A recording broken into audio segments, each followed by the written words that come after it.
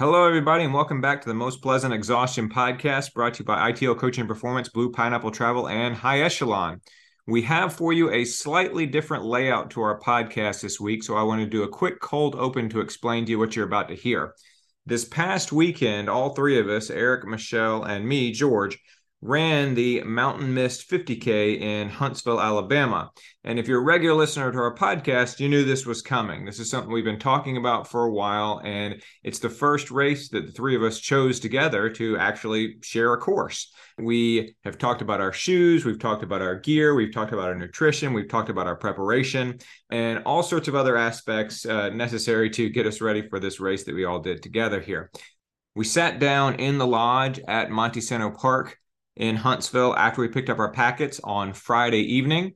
And we talked a little bit about how we were feeling before the race and what we were concerned about and just where we were ahead of this big undertaking on Saturday morning.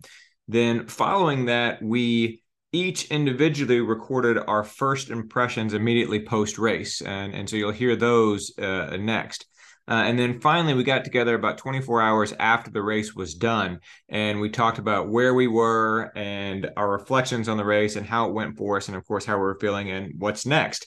And so for the podcast today, I pretty much just kind of stuck all three of those things together. And so the very first thing you'll hear is the audio that we recorded there in the lodge before the race. And then it skips immediately to me talking post-race, then Eric talking post-race, then Michelle talking post-race. And then we flip into us getting together on Zoom like we normally do and talking about just how this big target for us all went over. So we appreciate your listening and let us know what you think. The Most Pleasant Exhaustion podcast is brought to you by High Echelon. You can find them at highecheloncpa.com. High Echelon PC is a nationwide CPA firm in Atlanta focused on a great client experience. High Echelon provides top quality work with total transparency so clients always know exactly what they're getting. They believe accounting doesn't need to be complicated and that clients should always get the experience they deserve, which includes top-notch accounting, tax, and payroll services, timely communication, complete data flow, and the best automation and security. Book a call or drop them a line at their website, highecheloncpa.com. The Most Pleasant Exhaustion podcast is also brought to you by Blue Pineapple Travel. You can find them at bluepineappletravel.com. Blue Pineapple Travel is an agency of experienced travel advisors who help you design the perfect trip. Blue Pineapple Travel is an agency of experienced travel advisors who help you design the perfect trip. Blue Pineapple Travel advisors are all well-traveled and knowledgeable, and they will be your advocates from start to finish. They love to help people plan their travel, whether it's for a race, a family trip, a weekend getaway, or the trip of a lifetime. Their goal is to match you with the trip that you want. Relaxation or adventure, traveling solo or with a group inside the U.S. or abroad, Blue Pineapple Travel can plan exactly the trip that you want. Find them online at bluepineappletravel.com and see some of the great places that folks who have worked with Blue Pineapple Travel go on their Instagram, at Blue Pineapple Travel. Finally, the Most Pleasant Exhaustion podcast is brought to you by ITL Coaching and Performance. You can find them at itlcoaching.com. ITL Coaching and Performance's mission is to build a community of athletes set on reaching goals and serving the community. They have a passion for helping people achieve their goals and dreams. ITL coaches are real people with phones, emails, and the desire to spend time with you during your training. They are vested in ITL athletes. ITL takes a communal approach to coaching, so there's always someone available to answer questions and to help adjust the training schedule. An ITL coach will be glad to meet with you to chat about your goals and to find the best plan to help you meet those goals. Again, their website is itlcoaching.com. Thanks to all of our sponsors who help us bring you the Most Pleasant Exhaustion podcast.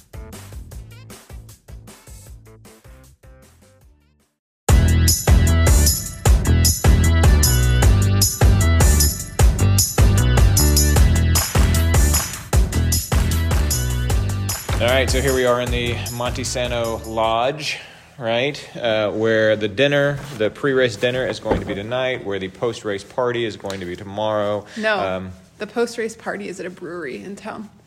So there's not going to be anything to drink at this place? Oh, there will be. They'll have pizza and stuff, but the and actual cookie post-race. cake. Cookie cake is like a thing at this race. Yeah, sure. Yeah. And we're sitting in front of the large fireplace at which I will be parked for somewhere between 10 minutes and 12 hours following the race, which I'm looking forward to.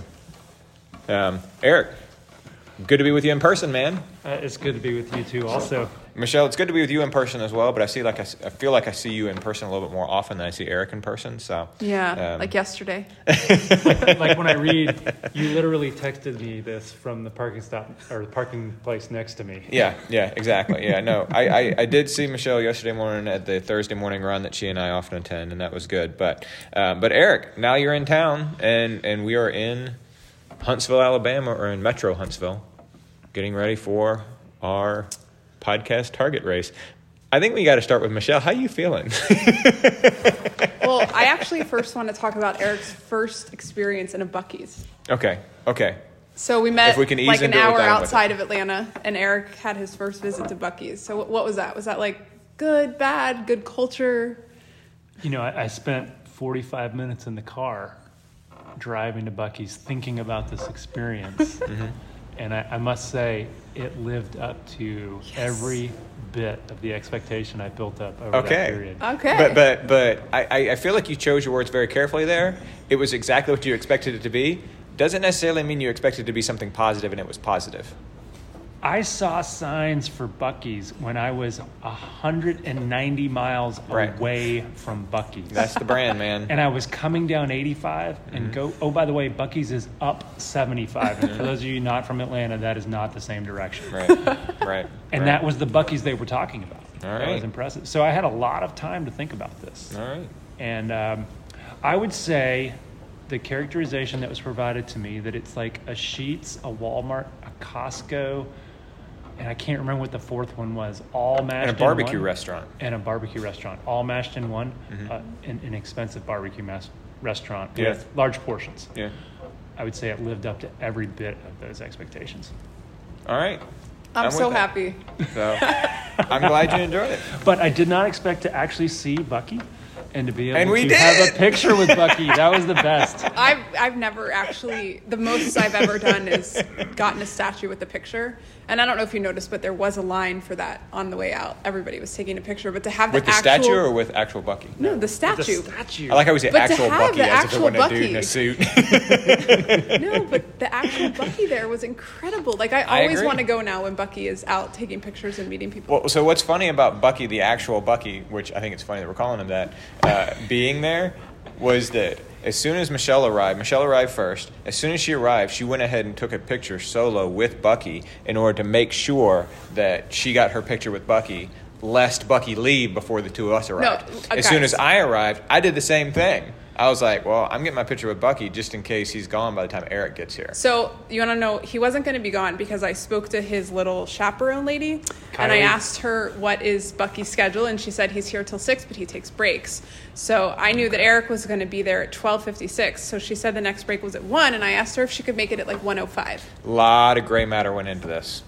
A lot of gray matter. It was really, really important to get that picture with Buc-ee. I'm so impressed. It's true. Yeah, I have a witness. All right, so And that's true, though, because we did not make it over there until after 1. Yeah, it was right after 1. Buc-ee actually held to their word. Thanks, Buc-ee. Its word. Yeah, very good, very good. Agreed. All right, so Michelle brought her own crew to this race, which is such a Michelle thing to do. But What does that mean? Michelle's crew member asked what I thought was a really good Buc-ee's question. It said, if you think about the person for whom Buc-ee's totally works, like 100% of the things are in Buc-ee's, the clothes, the gear, the barbecue, the fountain drinks, the ices, the bathrooms, the art, like all of the stuff. If there is such a thing as a quintessential Buc-ee customer, what percentage of that customer are you? Like, what is the overlap between Buc-ee's and Eric? Eric, what would your number be? Depending on the day and the activity. So post-race, on the way home, Okay. Buc-ee's shows up, it's probably about a 20-25% overlap. Yeah. Traveling from point A to point B, not on a long trip, we're probably in the 2 to 2.5% overlap. If what type if of Buc-ee person are you? if Because I'm Buc-ee getting the gas. mascot if Because I'm Buc-ee the getting gas. mascot is there, it's more like 7 to 12%. I would say I'm probably somewhere between around 20%. Name 10 things you're going to buy. So name 10 things. But I appreciate your context specific answer though, because you're totally right. My basket would look completely different on the way home than it would on the way to the race. You're right about that. Michelle, what would you consider yourself? I don't know what's wrong with you guys. I'm like 70-80%. Like, let me tell you, the downside of Buc-ee's is that they have the Yeti type cups and the wine glasses, but they're made by Yukon. They're not made by Yeti. So I would probably buy it if it was branded on a Yeti mug, but I don't like Yukon because they're like this kind of competitor to Yeti. And that's the only thing. Yeah, it's annoying. And otherwise, everything is perfect. The tie-dyed Buc-ee's hoodies and the sweet potato cookbooks. I'm just getting started. All right. Then they have this whole cowboy section, which is very cool. And the hats are like $40 instead of my cowboy hat, which is like 10 times that price. But they have a whole section then with like leather bags. And then they've got all of the cute little stuff for the kitchen. They have stuff for the cabin in North Georgia. It says, "Welcome to the cabin." There's stuff for lake houses. It says, "Lake life is the best life." Also, there's every color of kitchen stuff. Like you can do the blue and the white type of stuff that, you know, your grandmother might have had. And then you can get all these little like slogans, all these sayings about wine, and you can buy coasters there. And then basically, if you forgot anything on the left side of the store, they have base layers, they have t-shirts, they have sweat. You can buy a whole wardrobe there. Also, you should just know that my smoke alarm, I've replaced 2 batteries this week, and there were no 9-volt batteries in Target. So I picked up 2 9-volt batteries from Buc-ee's because the next time the smoke alarm goes off at 2 o'clock in the morning, I want to make sure and have a battery in the house, because that's a horrible thing to happen when you can't change the battery. I've only talked about 20% of the story. Oh, are you done yet? Hold on just a second. You're right. I missed all that. You're right. And I still don't change my percentages. But I just want to go back to that first part that you were talking about, the sayings, the slogans, and all that stuff. We have a term for that in our house. It's called OMS. It's called old maid shit.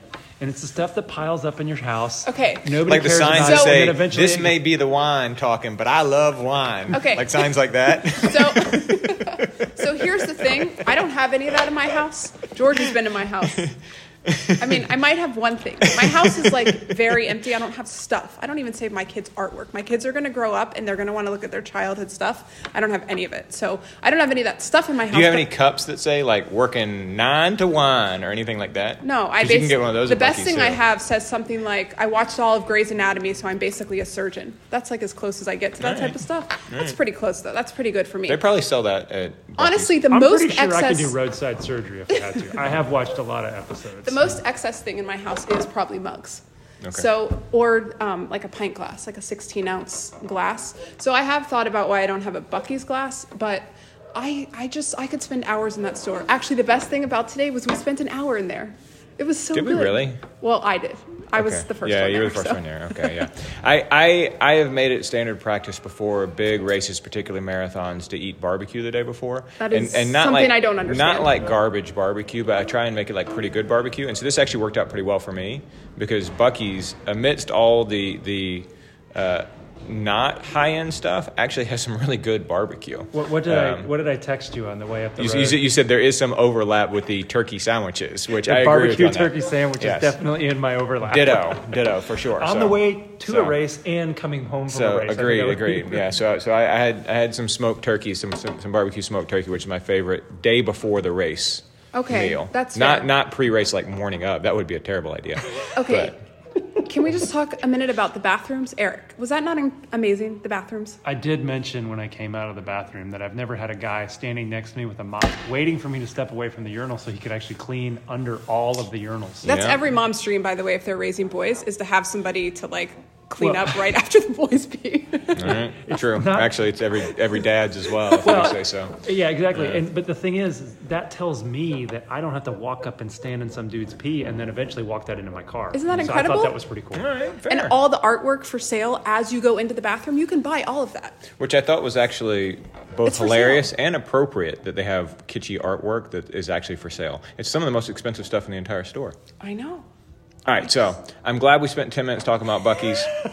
I am. I'm not, but that's okay. But we do have to talk about how we're feeling ahead of this race here. So that was a nice way of easing into it because I know that Michelle is nervous. And frankly, honestly, for me, I came on site here because this is where the race starts and finishes.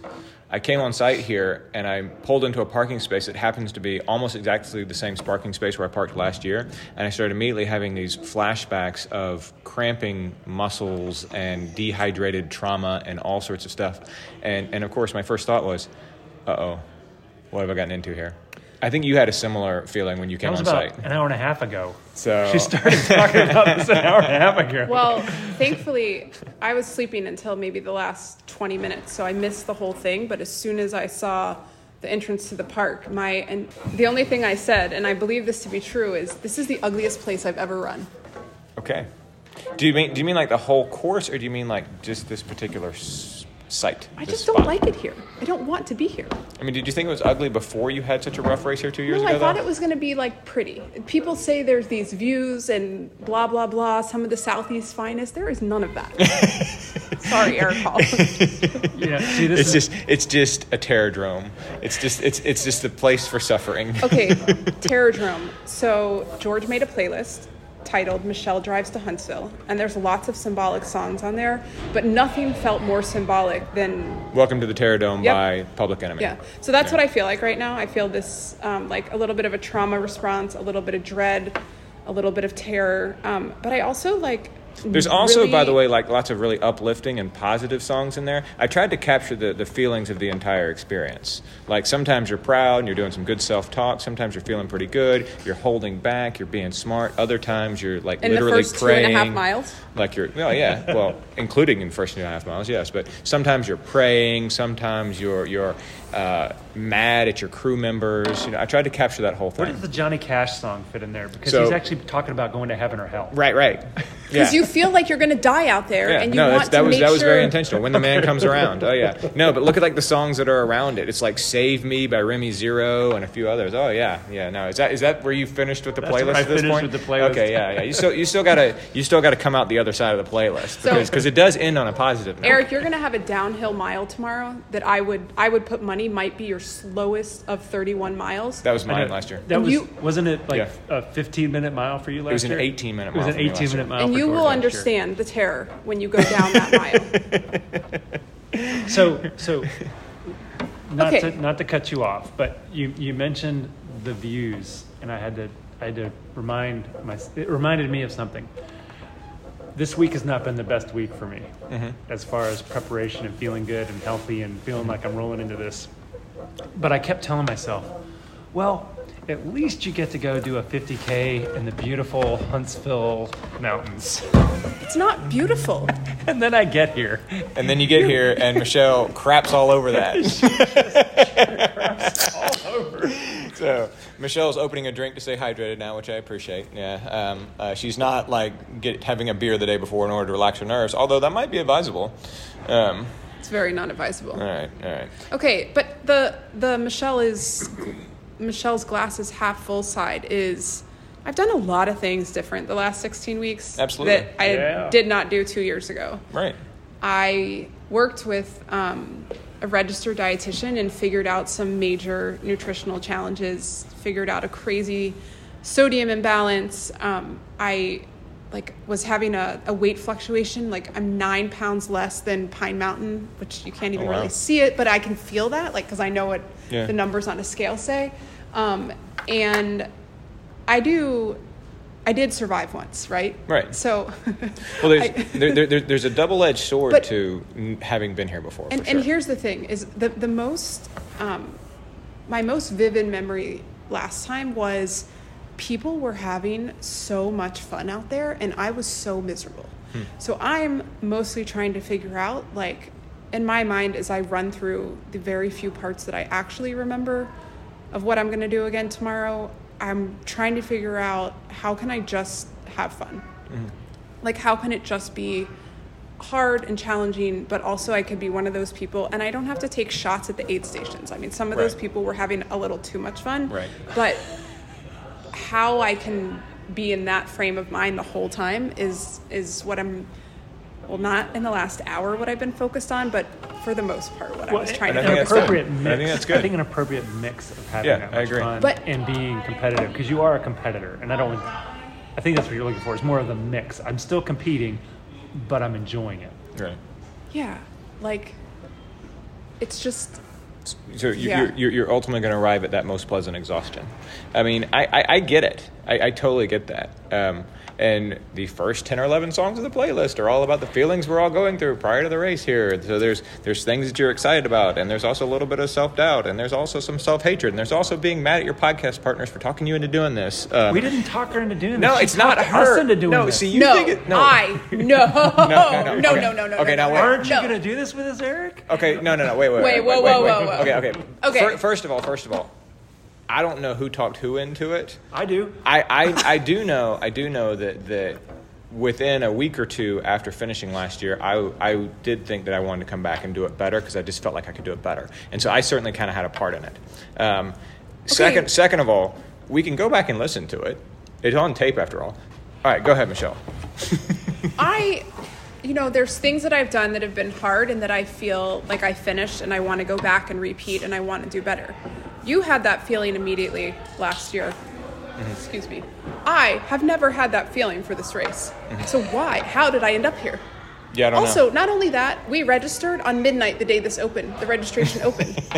Why? Yeah. We're so nervous we're not going to get a spot. Yeah. So many people want to run this. I It's think going there's to still sell space out. open now. I'm inclined to agree with you on that part, Michelle. I agree. No, we can definitely go back and listen and try and figure out exactly what it was and when it was and whose idea it was. I definitely will cop to taking a central role in saying let's do it again because yeah, as much as I was convinced that I never wanted to see this fucking place again 24 hours after the race. Exactly. I within a week or so, I felt, and I still feel this way, that I could simply execute the race better.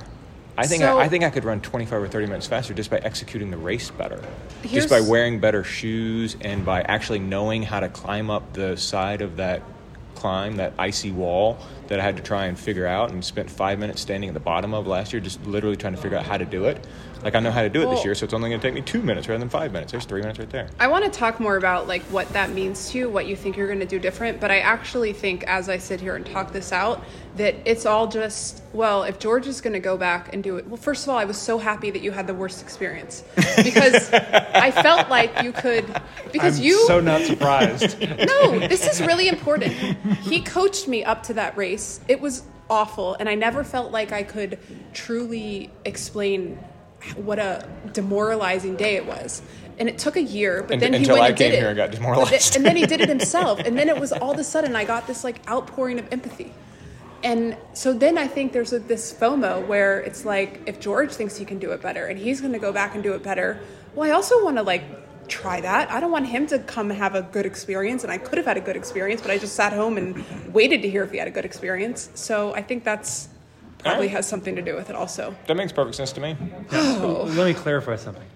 I'm not upset that we're here. I am so happy. It wasn't blame. It was, I love this. The guy who's never done it before, he's psyched.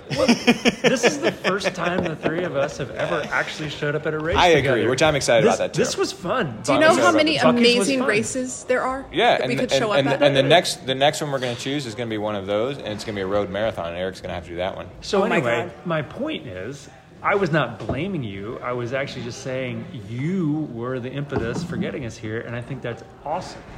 Because So- I think this started the day after you finished the first time, and then it carried through to George, and then George got into it, and then it was like, hey, you want to come do this with us? And I was like, yeah, sure.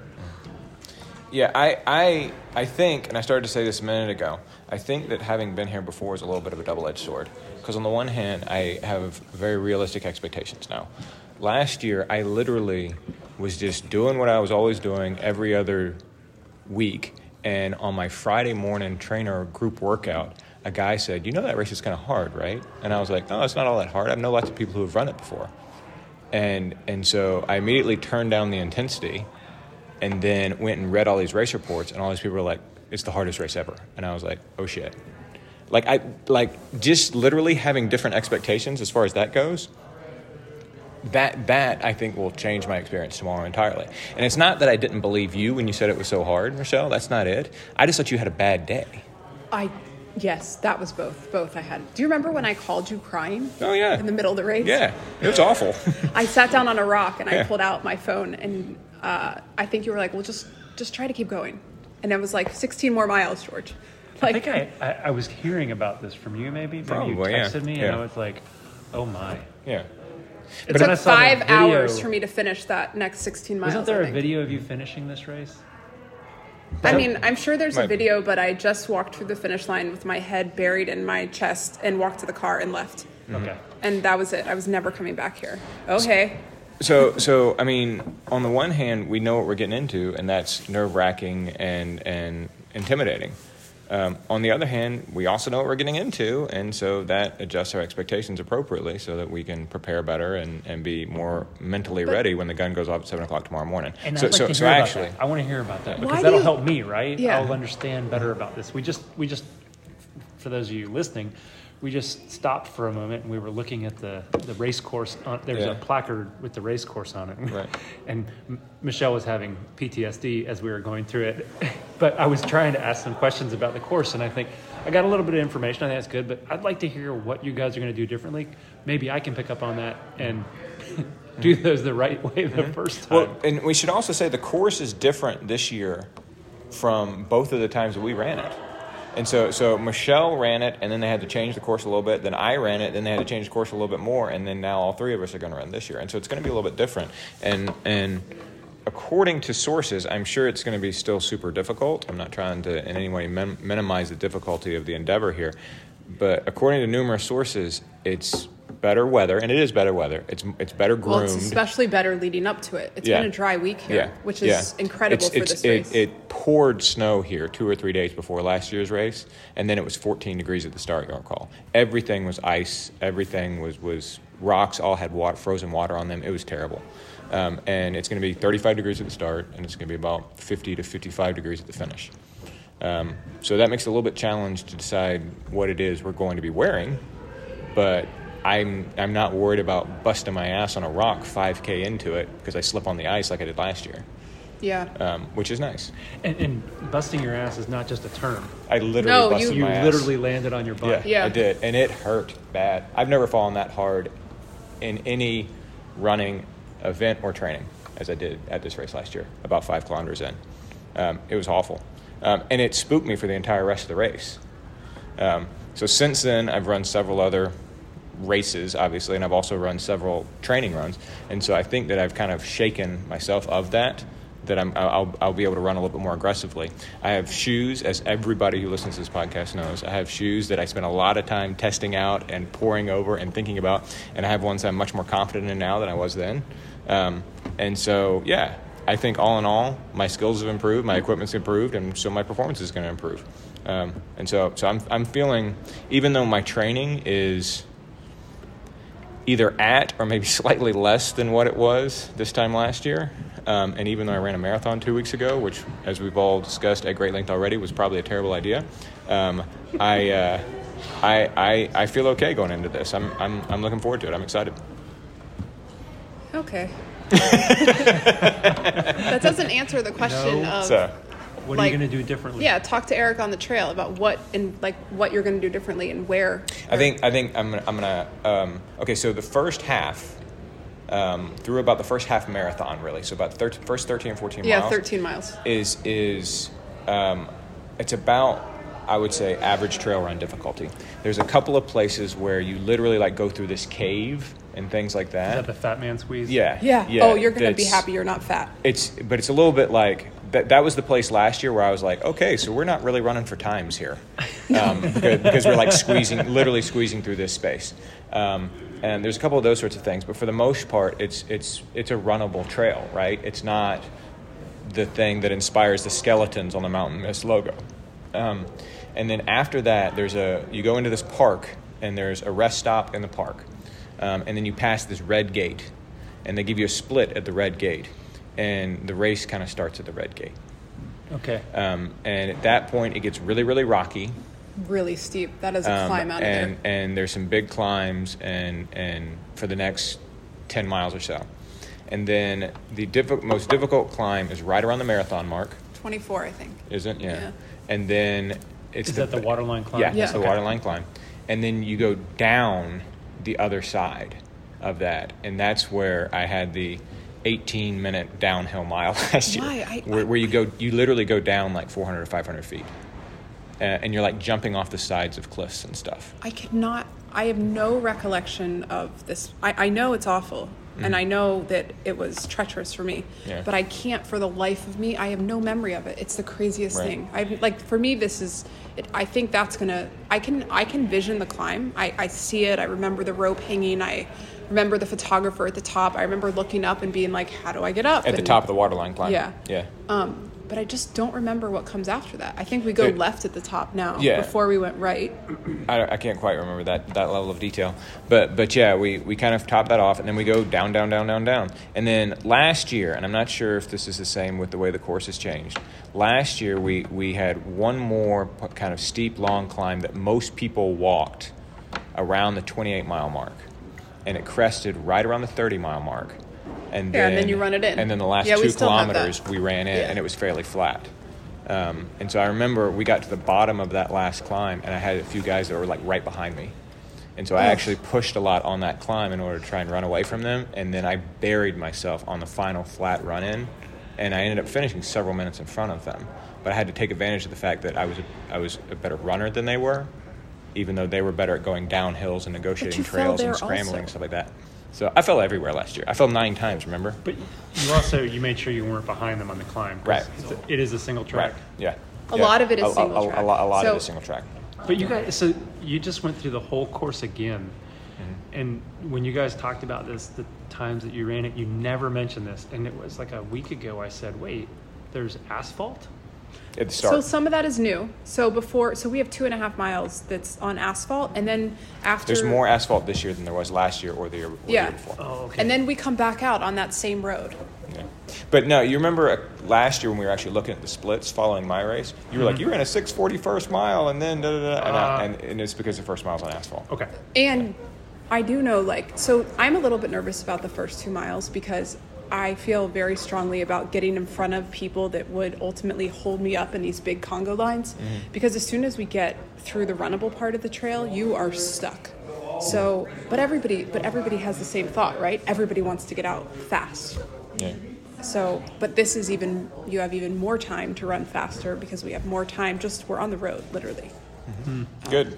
And then the beginning of the trail is different, and that's also apparently very runnable. It doesn't go right into single track, but I think 2.5 miles is going to be really important for positioning. So I don't know what that means for me, honestly. We'll see. Yeah. We'll see. Eric, I'm glad you're here. Appreciate you making the trip, man. I'm excited. Michelle, I'm glad you're here. I appreciate you making the trip too. Thanks, George. On to tomorrow.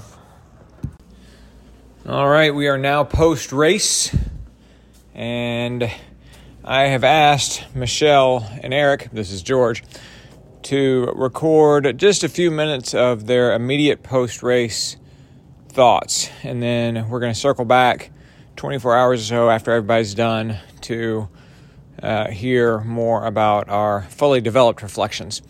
I have a few things I wanted to share as I thought about it during the race and of course, having immediately crossed the finish line. I had to rush out, unfortunately. I didn't get to watch either one of my friends finish because my sons are in a competition today in Atlanta, and I had to try and be back for the award ceremony. So, unfortunately, I would have liked to have stuck around and seen them finish and celebrated with them, but I had to kind of rush out. And so I actually really am looking forward to getting together with them. I really hope they went well, but I'm really not sure yet. Anyway, I had a better race this year in every way, which is very satisfying since I had such a hard time last year.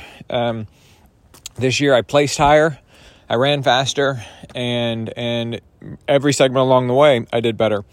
I even feel like from a qualitative point of view, I just was more successful overall. And frankly, that's what mattered to me the most. I felt like last year I was tossed around and beaten up by this course a lot. And this year I didn't feel that way. I felt like I ran the race and I was confident and I had fun and I competed. And that was the thing that I really wanted to take from this overall experience. And so I'm really happy about that. At the same time, speaking of last year, we were going down the most difficult part of the course for me, which is the descent that starts right around the marathon mark, right around 26.2 miles, into McKay's Hollow. And it's just a ridiculously difficult descent. You're literally like climbing down sheer rock faces. And you cross back and forth over this creek several times. And I was doing that this year, and the thought crossed my mind that I had no idea how I did this last year when it was 14 degrees and there was ice everywhere and everything was frozen. And so in some ways, coming back here this year and actually competing better put in perspective the effort that I had last year. It made me feel as if I actually truly accomplished something significant last year to be able to make it through that race. And so even if the race hadn't gone well, I think giving me some more perspective on what happened last year made it really worthwhile to do the race again this year. It was super fun to be with Eric and Michelle at this race, really. I did the Houston Marathon 2 weeks ago, of course, with a big group of people, and then I come here and with my small crew, Eric and Michelle, we do this race, and that's just a lot of fun. I had a great time doing that. I thought about the playlist over and over and over again and was singing songs from our playlist throughout the entire race. And so that was super fun as well. I chose the right shoes after months of stressing about that and talking about it on the podcast. I felt like I ultimately had the right shoes on, both because they gave me confidence and because they objectively worked. So yeah, all things total, all things taken into account, this was a successful day.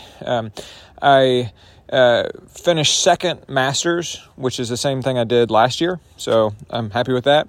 It means I got another pint glass, which I think is cool. I use that pint glass from last year all the time, and I'll probably use this one all the time as well. It's something I'm proud of, and I will definitely wear this t-shirt on a very frequent basis. All right, so I'm going to gather up statements or short brief descriptions of the race, first impressions from Eric and Michelle, and we'll go to those now. So I'm about an hour and a half into my trip home, and I've had some time to synthesize my early thoughts on the race. And I've got 3 points. The first point is running a race with George and Michelle lived up to every expectation I had. They are really good friends, and we had a really good time. We had such a good time that at the race dinner, I don't really think people wanted to sit at our table because we just wanted to talk to one another. And that's totally cool and totally okay with me. But from the conversations we had, from stopping at Buc-ee's, from the text conversations to checking in to dinner, I just think the entire experience was so much fun and so much, so supportive. We all supported one another. We supported one another with words. We supported one another with gear. And Michelle supported us with her Sherpa, who also helped us out by collecting some of our gear during the race. So I think that my first point, my first thought is that it was just a really awesome experience, and I'm really glad that I did this with Michelle and George. My second point is about the course. The course lived up to every expectation as well. Our conversations about the course were varied, and our conversations about the course had some scary parts about the course and some nice parts about the course. I will say at one point, Michelle said the course is ugly, and I can agree with her. Some portions of the course were ugly, but overall, I really enjoyed the course. I do not enjoy rocky sections, mostly because I feel like they're a little dangerous for me. I don't have very strong ankles. I'm not very agile in that situation. So those were tough. And what it made me do was really just slow down and let people run away from me in those points. And I got okay with that fairly quickly because I wanted to not break bones, which is something that the race director told us happens every year, apparently. So, yeah, there were aspects of the course that I did not appreciate, but I'll say that the 3 climbs, they were tough, but I still enjoyed them. And there were beautiful, beautiful aspects of those climbs, whether it was just, the expansive trees and the rocky outcroppings and whatnot, or a waterfall just popping up that we had to cross with crystal blue water in it. A small waterfall, but a waterfall nonetheless. And I think that those are really cool. And as George pointed out many times, there were a lot of runnable sections, and runnable sections where you could run next to one another and have a conversation. So I think the course, it lived up to expectations, and I enjoyed it. And then the third point is just the overall, I'd call it sort of the ultra atmosphere of the race. It lived up to every expectation I have from every ultra. And then it actually exceeded a couple of them. The pre-race dinner, the race director's comments, and the message that we heard from one of the long race time participants that unfortunately has passed away recently, that was really moving and cool, and something you don't get at every race. I don't generally go to a lot of pre-race dinners. Not every race has a pre-race dinner, especially post-COVID. This one did, and I thought it was really cool. But then on top of that, I had a lot of really cool conversations during the race. And good races draw good people, and I think that this race drew a lot of good people. And, one thing Michelle kept pointing out was, that person's done this race 10 times. That person's done this race 20 times. Because the race actually has awards for doing those sorts of things. And so, they'll be wearing a jacket that says, I've done this 10 times or 20 times or whatever. And that's really cool. And you don't get that in every race. And then the last part that I think kind of brought it all together for me was the finish. It was a very enjoyable finish, very interesting people to talk to. They had beer on tap, which is the typical ultra thing. They had really cool finisher awards that are these slate, hand-painted, they look like, Mountain Mist finisher awards. All 3 of us ended up getting a age group or master's award, and that was really cool. We got a beer class, so that was a really cool thing to get, and I think that's something that cool races provide. But just the finish line atmosphere was great. And I mentioned that, good races draw good people. One of the conversations I had on the race was with this guy, and as we were coming into the second to last aid station, I passed him and I said, I think we're going to do this a couple of times, because he was really strong on the uphills, and I was fairly competent on the flats, and we were both, neither one of us were very confident on the downhills. But as I left that aid station, that guy was still in the aid station, and so, I figured, okay, I'm going to see if I can actually get away from him so he can't catch me when we get to this section, this next hill that was coming up. And lo and behold, like 3 miles later, I see him down the trail. And he's not just ahead of me, he's pulling away from me, like substantially. I could not figure this out. Well, we meet up at the end of the race, and I find out that the guy had a twin brother, and his twin brother was just ahead of us. And as I came out of the aid station, it was his twin brother that I was watching pull away from me. And he was actually behind me in a full body cramp, falling further and further behind me. But the ability after a race just to have that conversation over a beer and to talk to somebody about, hey, where are you from? Oh, we're from Cartersville, having, that's just ultra, and that's what it is to me at least. And I really enjoyed it. So those are my 3 points, my 3 initial thoughts having finished the race.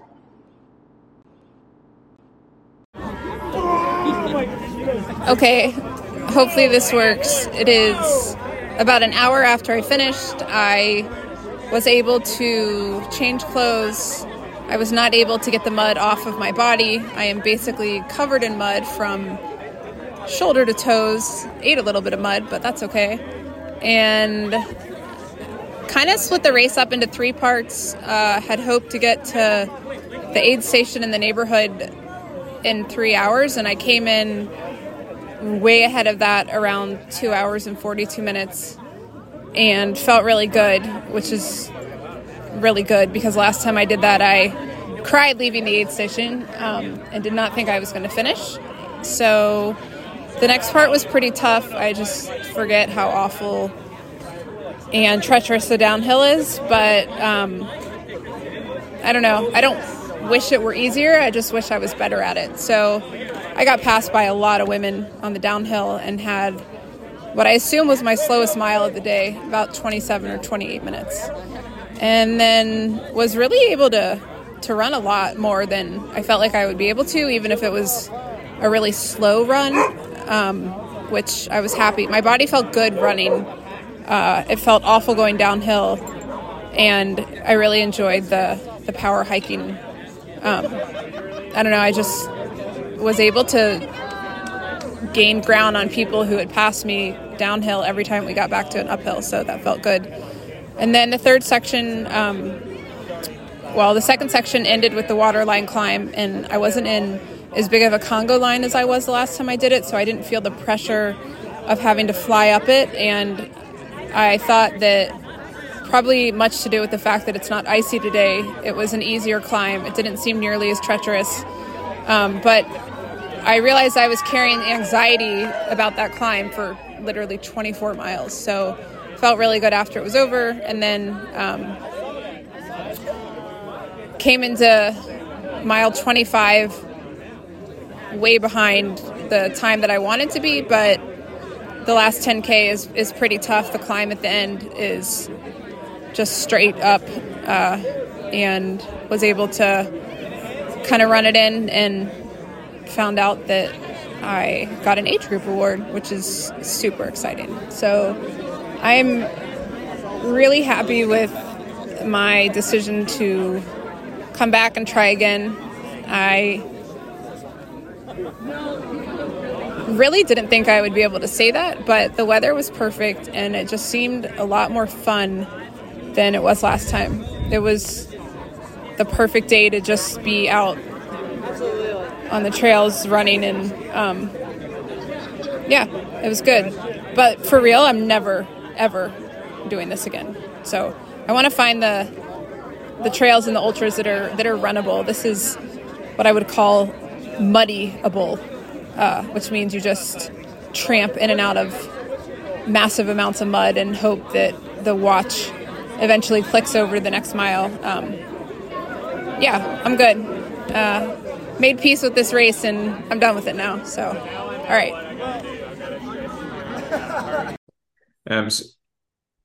So we don't have to jump in, or we don't have to say sponsor and all that sort of thing. We can just kind of jump right in if that works for y'all.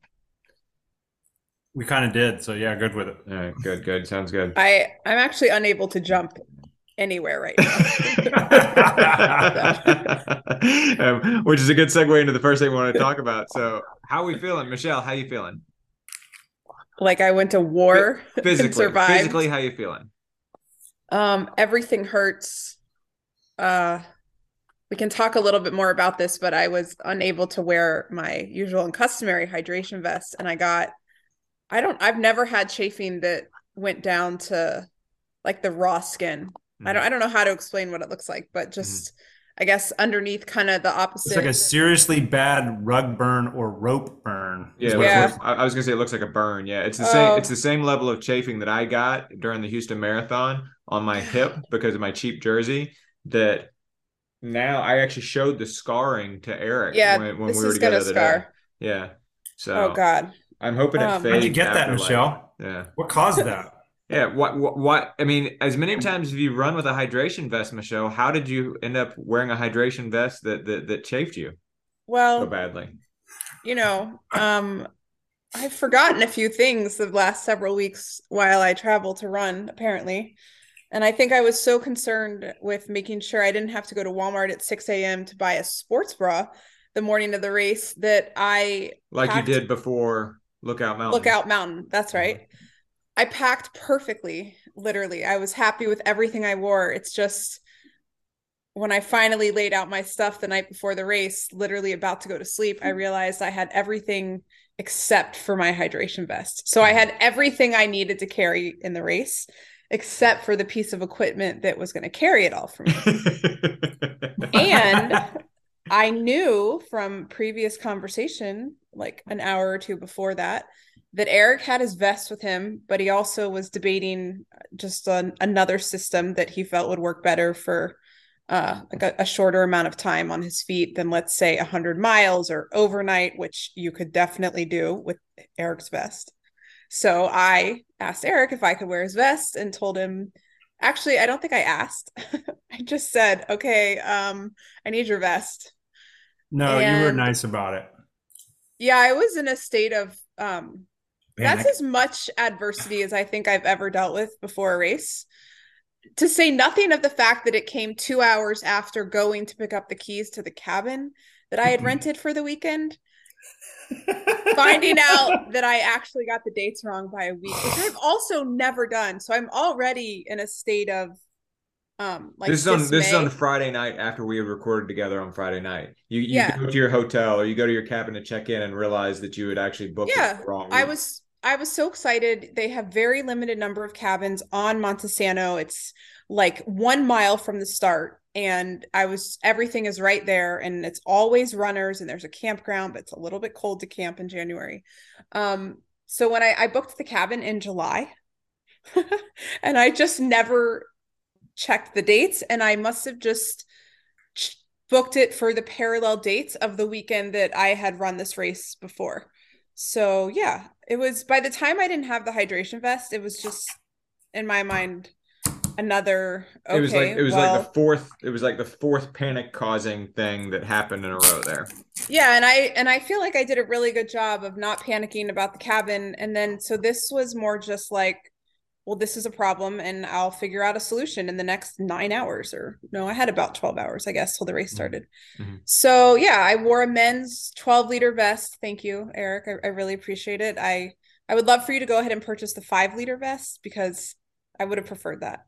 I was going to purchase a 5-liter women's medium, if that's that's even better. So that's a long story, but I think this chafe is going to turn into a scar, George, like you were talking about, and I'll never forget this. And hopefully we'll be like twinsies. Well, there's other ways to twin with somebody that are a little bit more comfortable, but hopefully it's just a good reminder and I'll never, ever forget my vest again. So very good. Yeah. Very good. And so you're sore, obviously, or that's something that's hurting you from that chafing. Eric, you said you didn't have any chafing. I happily didn't have any chafing this time. I'm sore in some weird places, like my hip flexors are very sore. Which mine are destroyed. Like I expected my quads to be sore, and they are. My hip flexors are really, really sore. My trapezius muscles in my upper back, those are really sore. Yes. Which I think is interesting. And then there's a few places where I clearly have like some trauma.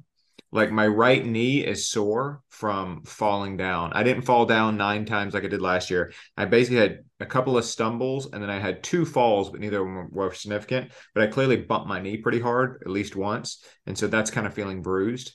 And then my shoulder is sore from running into a branch. So like weird stuff like that. So a few scratches, a few weird things, but otherwise everything's kind of normal. Eric, any weird, traumatic, or stress-related soreness from you? Well, I had a question for you first. You said there's no chafing, so why not? Like, what have you been doing recently to prevent chafing? Oh goodness! So, are you gonna? Is this you bragging about squirrel's nut butter that you recommended? Yes, that's exactly what it is. I hate to tell you, buddy, I couldn't find my squirrel's nut butter, and so I didn't use it before the race yesterday. Really? I was using a different brand. Yeah. Okay. All right. Yeah. I have been successful with it though, and I do appreciate that. But so you sat there and watched me apply the squirrel nut butter and all that stuff before the race, and you didn't even ask. You went with correct. Dude, and your I wasn't going to borrow your squirrel. Yeah, that feels like the sort of thing you don't borrow from someone else. It's kind of like borrowing someone's underwear. Yeah, you can borrow the wrong size hydration pack. You cannot borrow somebody else's lubrication. I have a question for George also.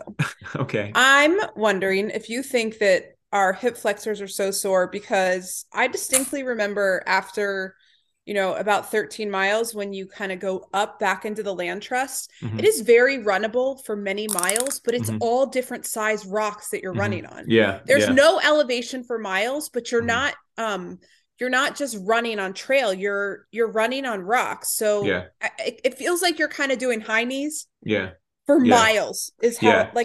and I think that's what did it to my hip flexors. What It might section are you be. talking about again? You're talking about the middle section of the course, right after it's up that first climb. It's in between the fourth and the fifth rest stops.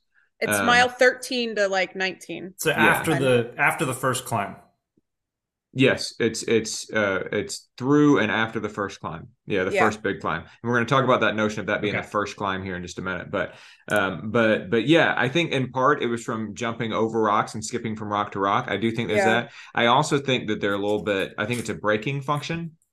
And so I think there's a little bit of that from going downhill and braking a little bit while going downhill. Even though one of my mantras yesterday was let off the brakes. And I did when I felt like it was safe, but I still think I have some braking issues there, or some soreness from braking there. But yeah, I think so. So Eric, any chafing for you then? Any weird injuries? Anything injured? Well, no chafing, no no new injuries, I would say. I got a couple cuts and scrapes. I took 2 tumbles, and one of those I cartwheeled off the trail. I ended up like 5 feet off the trail and a couple of bushes, like my legs up in the air, and there was no one around to see it. It was pretty comical. And at the end of the whole cartwheel, I actually hit a tree. So nice. It was this whole thing, and it was one of those moments where I let off the brakes, and I probably shouldn't have.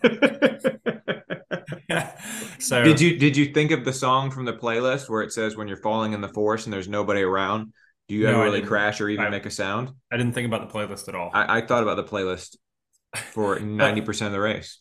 The funny story about that is that so I had small cuts. There's actually 2 funny stories. We joked about wearing socks that cover your shins to protect them. That apparently doesn't work. My biggest cut / abrasion is under where my sock was, just under my knee, under where my sock was.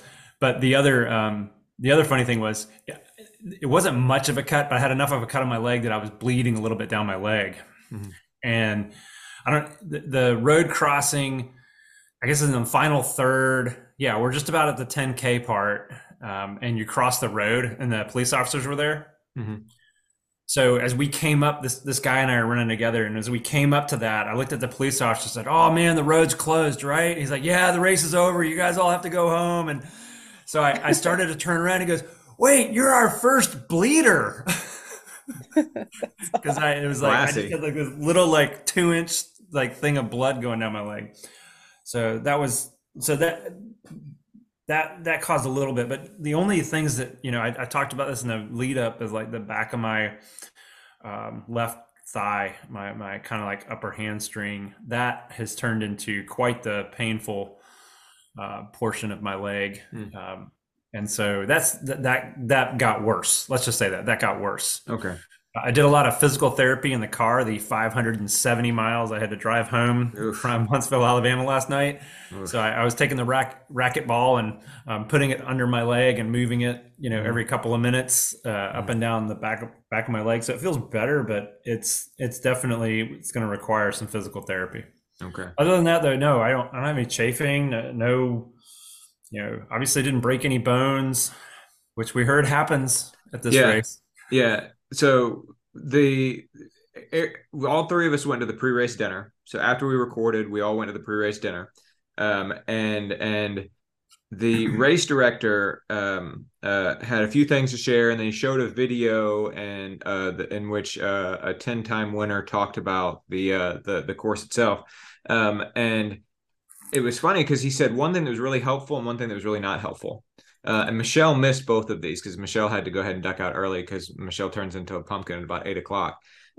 And the first thing he said that was helpful was he said, there's really only 3 climbs in this race. He said, there's really only 3. There's the one leading up out of 13 miles. There's the waterline climb. And then there's one up towards the finish. I agree with him. That was super helpful for me. Just conceptualizing it that way. There's 3 climbs, George. That was really, really, really helpful for me. So much so that we literally got to the bottom of the waterline climb, and I happened to be next to another guy right there. And I said, "Oh, is this the second climb?" And he goes, he kind of looked at me like I was crazy. He goes, "This is the waterline." And I was like, "Oh yeah." But it felt like we got there really quickly because I was just focused on, okay, there's only 3 climbs. We went through the first one, successfully navigated. Here we are at the second one, right? And then the third one, we were just kind of running for the finish. So that was super helpful. Just thinking about the course's 3 climbs. But literally the last thing he said, he was almost like not quite ready to dismiss everybody yet, and was kind of just riffing and didn't really know how to wrap it up or what sentiment to leave us with. And he just kind of randomly goes, "People break bones here every year. People go to the hospital every year." And I looked at Eric and I was like, I don't know if I would have closed with that. Not necessarily helpful information. Right. And so it definitely kind of went through my mind a few times. I was like, well, I definitely don't want to be the person to break bones this year. I sure hope that Eric and Michelle aren't the people who end up breaking bones. It's evidently that happens every year. But haven't heard anything about whether that happened this year or not. We do know there was 434 starters is what they said ended up starting. And then we haven't seen the final results yet to see exactly how many people finished there. But do know a few people probably missed the cutoff. On that note of what you just said about the 3 climbs, that was super helpful to me too, because I knew about where the climbs were. So every time I hit a climb, and there were some little short ones, right? I knew I wasn't at the base of one of those big climbs if I wasn't at the base of one of those big climbs. So it was like, okay, just roll over this. Right. Because you would see people in the first 10 miles of the race, or I would, they'd start walking.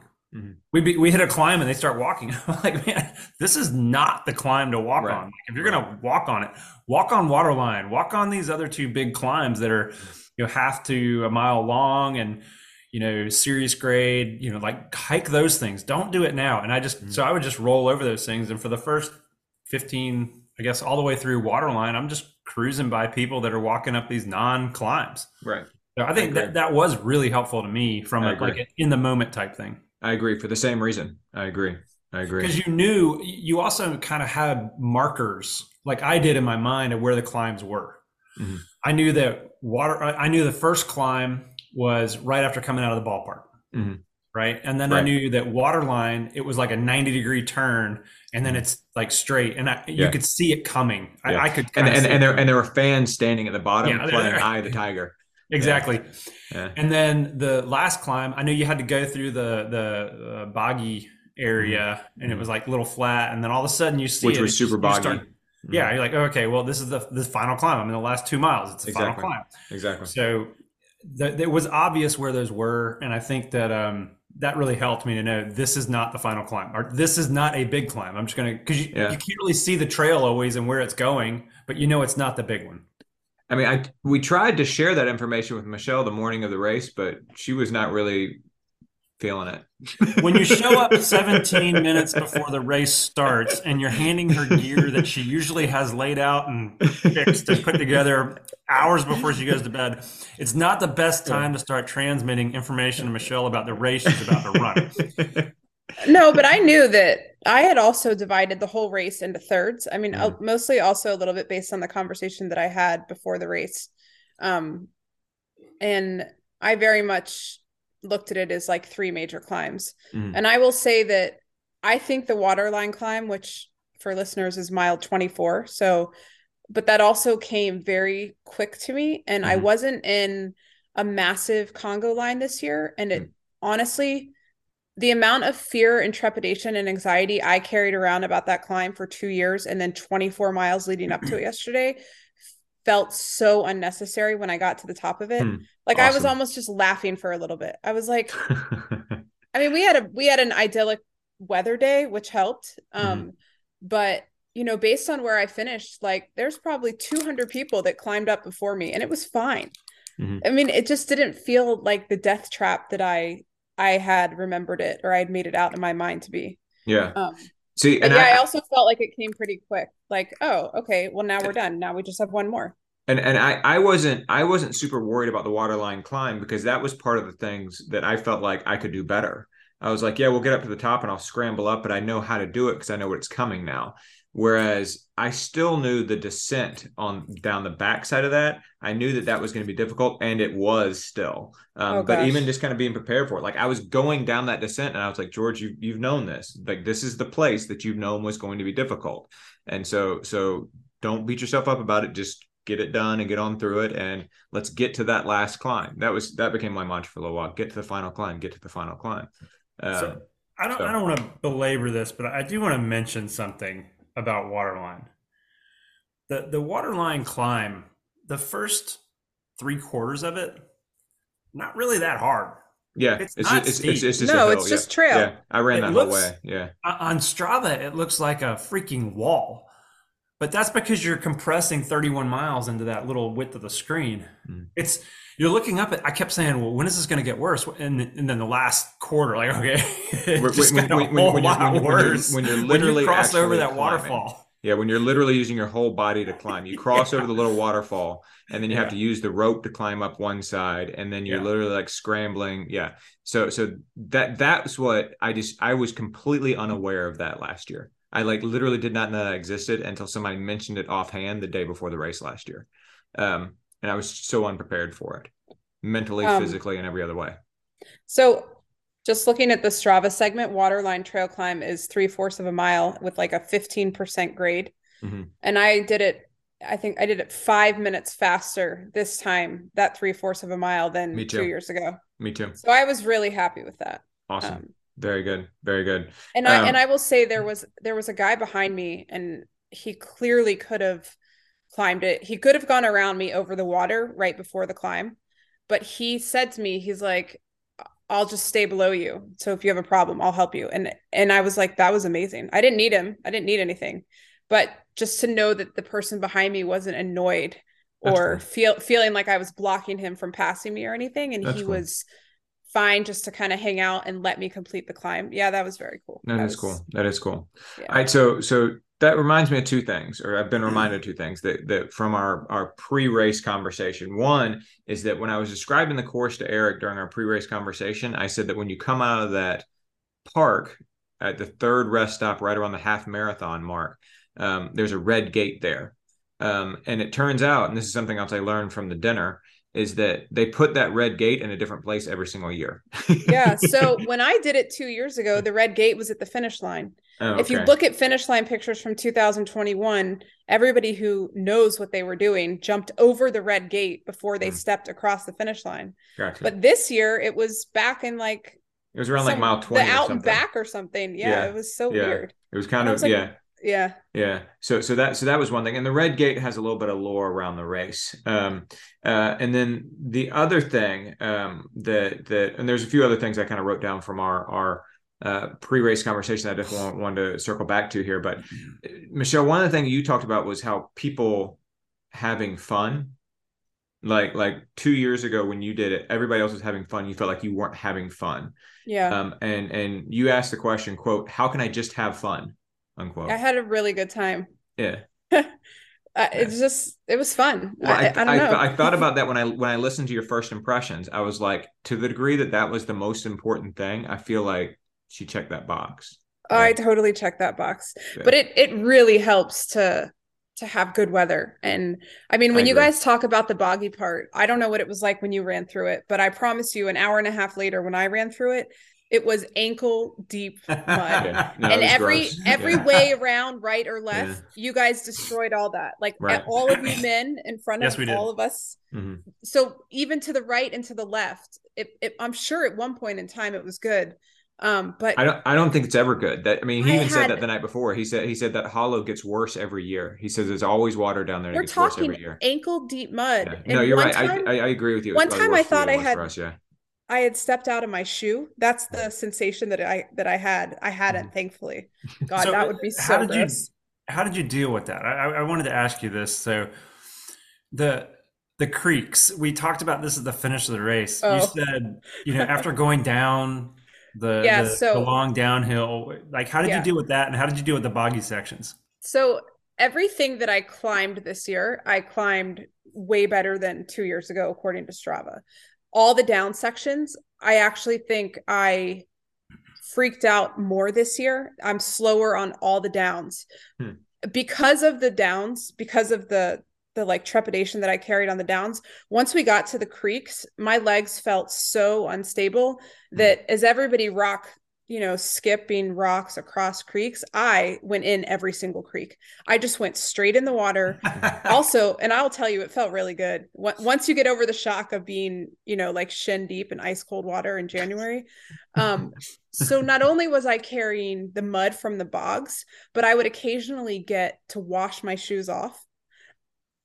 That was just the only way that I dealt with it. But it would have been a lot easier to run through the bogs if my shoes hadn't been sopping wet from going in the creeks.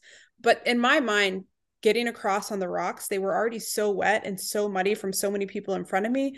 I would have broken something. I would have fallen in the water. It would have been the end of the race. It felt like I had no trust that I could, skip on one foot and land on the rocks. So I just went in the creeks. Mm-hmm. My shoes were really heavy at the end. See, and imagine last year, and I said this in my first impressions post race.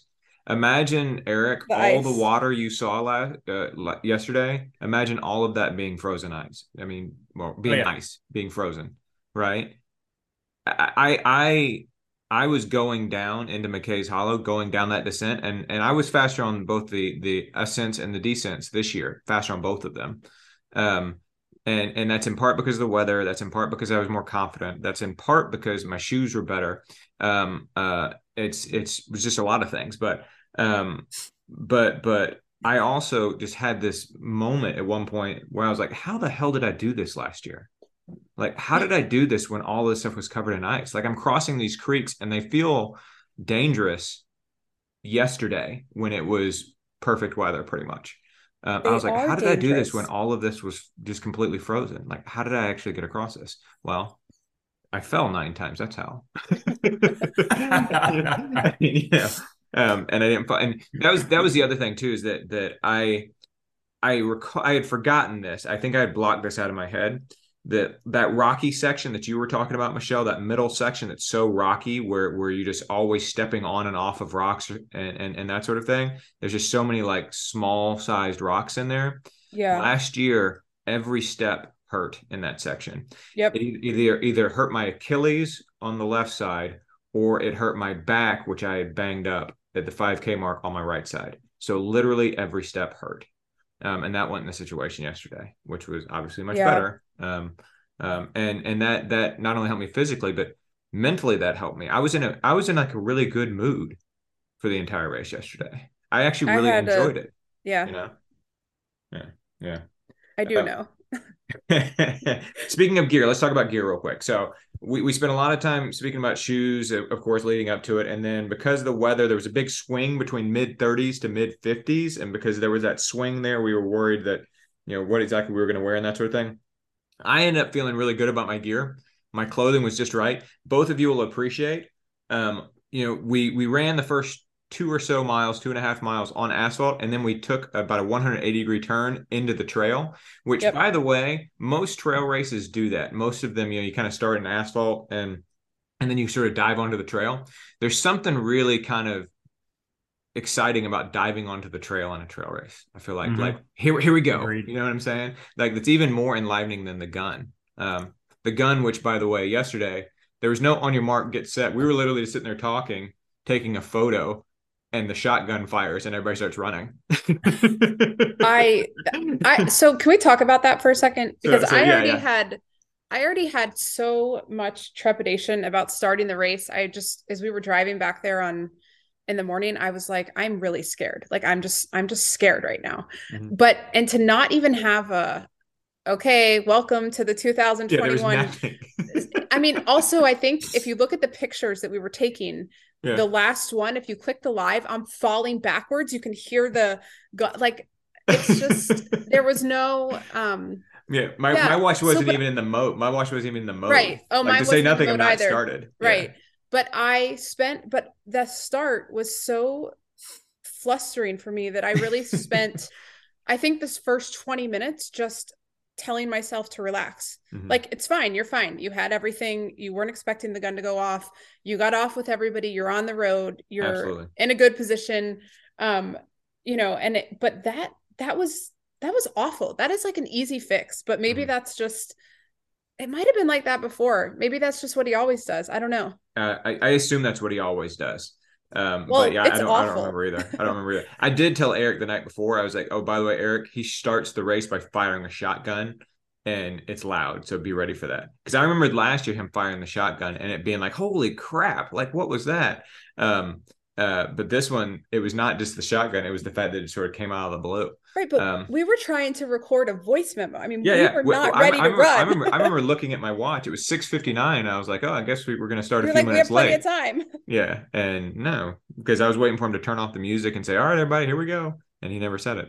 But anyway, so yeah, when we dove down into the trail there, I was in about 15th place at that point. You can count all the people since it was like a 180-degree turn. And the first person I passed once we actually got onto the trail was wearing Adidas Trail Speed Ultras. Poor guy. Terex Speed Ultras. Thank you. Adidas Terex Speed Ultras. The same shoes that I wore last year, which were the wrong shoes. And I was like, oh, you poor bastard. Yeah, I passed that guy later too. I thought about him several times during the race. Like whenever I took a corner kind of fast or in some muddy space, I was like, oh, have fun with that one, Atsu guy. I was not very generous to him with my inner dialogue throughout the course of the race, but I thought that was kind of funny. It turned out my clothes were just right. The clothing that I wore was I was warm and comfortable pretty much the entire time. I ended up taking 6 gels over the course of the race, 3 of which had caffeine, 3 of which didn't. And then I drank probably about 70 ounces of water from a bottle that I was just shoving in the back of my pants. And every time we went into a rest stop, I didn't bother to stop at the last rest stop is literally like 30 miles. And so the 5 rest stops before that, every time we went in, I would basically hand that bottle to a volunteer and ask him to fill it up with water. And then I would just sit there and pounding Coke and Mellow Yellow until they were done. And then I would run off. And so I have to actually be mindful about the amount of caffeine I drink today. If I drink my normal amount of caffeine today, I'll have caffeine withdrawals. So I have to, because I had so much caffeine yesterday. That's incredible. Yeah, so I'm actually drinking extra caffeine today to wean myself back off of the extremely high level of caffeine I was like wired last night at midnight, like watching 1923. I could not sleep last night. I was so tired and couldn't sleep because of the caffeine I had yesterday.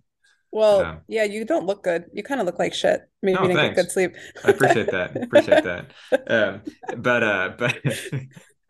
But yeah, I mean, but it worked. I mean, I had a really good race. I was very excited with how the race went. I mean, and so gear, nutrition, all that stuff was good. The only thing I would change with my gear is I needed a thicker pair of socks.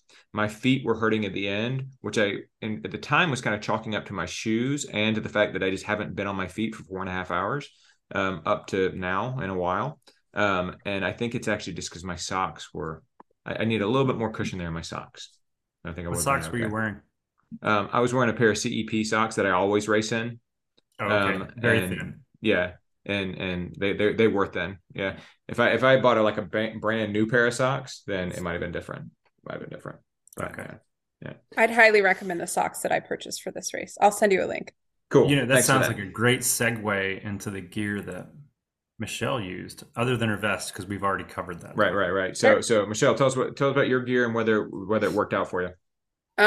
So in terms of gear, I mean, we all wore the Endorphin Edge, the Saucony Endorphin Edge. Mm-hmm. I mostly wore it because I wanted to not have a situation where at the end of the day, you guys had a better pair of shoes on than me. So if the shoes sucked, I wanted it to suck for all of us. Right. I think we all wore the right shoes, especially over all those miles of even just the little rocks. I thought the rock plate, I mean, I thought it was, you had to get on the rocks and you had to keep running, but I thought that they were incredible shoes for this course. And the really slick rocks and stuff, I think you're you just got to put your foot down and go, or just walk in the water nicely like I did.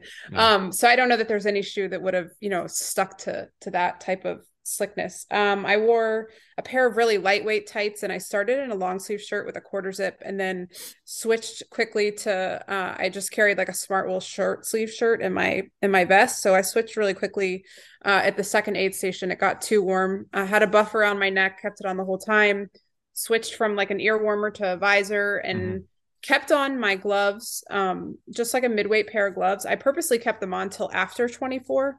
I wanted the grip on the gloves to be able to aid me up the climb, especially if the pipes and the trees and the rope and stuff were wet and slick, which they were. Smart. My gloves were covered, and the bottom of the gloves they looked like they were just covered in dirt. But hopefully they're in the washer. Actually, George, with your vest, and Eric with your buff. Hopefully all the mud comes out of everything. I'll check that out after. So yeah, I was really happy with what I wore. I purposely, for me, felt like I underdressed a tiny bit, but I think it's because I had been overdressing on some of these runs and really just losing too much fluid and salt. In terms of nutrition, I think we've spoken a little bit, but I have been working with like a registered dietitian for the last, since December 5th, actually. And I've made a bunch of changes. I had a massive sodium issue. So for this race, basically my sweat test showed that in the average range of being a heavy sweater, I'm really heavy, but I'm actually just super salty. So I had scratch hydration mixed in with water. I had soft flasks. I drank 105 ounces of water. I was out there for much longer than 4.5 hours. In my mind, I thought I'd be out there 7 hours. I was a little bit slower than that, but so all in all, I had 105 ounces. I had 4 Morton gels to begin with, and that's about as many as I can take, but I made sure to get them in at the 40-minute mark, no later, especially because the first 13 miles are really runnable. Like if I look at my heart rate's at one, like I'm running for I barely stopped in the first 13 miles. So I was happy to kind of front load the first 2.5 hours. Then I switched to real food. I had made 2 almond butter and jelly sandwiches on like just Wonder Bread. And I ate half of those at a time over like the next 2 hours. And then I switched to just Cliff Blocks, the salted watermelon. And I ended up eating about 18 of those. And then I was kind of done. I didn't need anything in the last hour. It was so much hiking that it just felt like I was done with nutrition, and that was perfect. That was, I also took a salt pill. I was supposed to take a salt pill every hour. I only got in 4, sort of just kept forgetting about them. But yeah, I was really, really, really happy with the way that went. I've never been able to take in so much being out for such a long period of time. And I never felt like underfueled or thirsty. Good. It was just I was really lucky in that regard. Good. I don't think you were lucky. I think you were smart. Yeah. Give yourself credit. Well, yeah. So the vest was frustrating because it doesn't hold the flasks the way that maybe my body just doesn't fill it out in a way. So everything just fell in the pockets. Like I had 15 ounces and it was just like hanging, like you couldn't see the top of the flasks, except for when I first started, you could see the straws, but I was able to find everything and get it in. And, there's enough for me. There was enough walking in the second half. There was always time to eat or drink when I didn't need to be running, or I wasn't able to be running. So I was very happy with the way that went. Eric, feel good about gear and nutrition? Yeah. Speaking about the shoes, one of the ways I stayed awake last night driving back from Huntsville to Raleigh was I went back and I listened to old podcasts. Oh gosh. And I was listening specifically to the podcast leading up to the Mountain Mist races that y'all did. And one of them we did was shoe recommendations. And every shoe that I recommended you possibly wear, George, would have been the absolute worst shoe for this race. Great. Thanks, buddy. They were all a disaster. And I'm glad that you didn't try any of those. Now, shoes were such a big deal. And you guys asked after, or Michelle asked after this, like, what did you guys think about the shoes? And I said, honestly, my feet don't hurt. My calves don't hurt. And my quads hurt less than they should. And I thought about that during the race. I was like, my quads hurt way less than they should right now, or than they have in other races. I ran a 30K where my quads were exploding at the end of the race. and they were nowhere near that at the end of this race. So I think there's a lot of tech in that shoe that helps out with that. Awesome. So very good. So the shoe was good. I wore those Smartwool socks that come up just below my knees, and I think that was perfect. And this goes into the temperature. I have a lot of difficulty with cold temperatures with my feet and my hands. So I was wearing a pair of REI gloves, and I was wearing those tall socks, those tall wool socks. And my feet were never cold, and my hands were never cold. Now, I did keep those gloves on for the entire race. Did you use the hot hands? Did you use hand warmers? I left those in there the entire race too. Me too. And funny thing about that, when I got home at 1 o'clock in the morning and I was picking up all the stuff out of the car, I had thrown them into a bag. And the bag I was reached warm. down into this bag, like, what's in here? And they were still warm. Yeah. Yeah, that was crazy. They were still warm. So, but now up top, I told you, George, that night, I was like, we were trying to figure out like the order of the shirts. Like, do you put the long sleeve Smartwool on the bottom and then put a wicking shirt over that, a t-shirt over that? Or do you, and I said, I think I want to put the t-shirt on the bottom because there's a good chance I'm going to get down to just a t-shirt at some point in this race. I was down to a t-shirt at mile 6. Is that when the first aid station? Yeah. Both of the long sleeve shirts came off. The Smartwool cap came off. And wow. Right on the ground, and I took off, and I was in a t-shirt for the rest of the race. Wow, really? Okay. Yeah. So and gloves, t-shirt and gloves. That's what I ran in mostly. Yeah. And I thought that was pretty clutch. I do want to make a shout out to Sherpa Eric. Huge help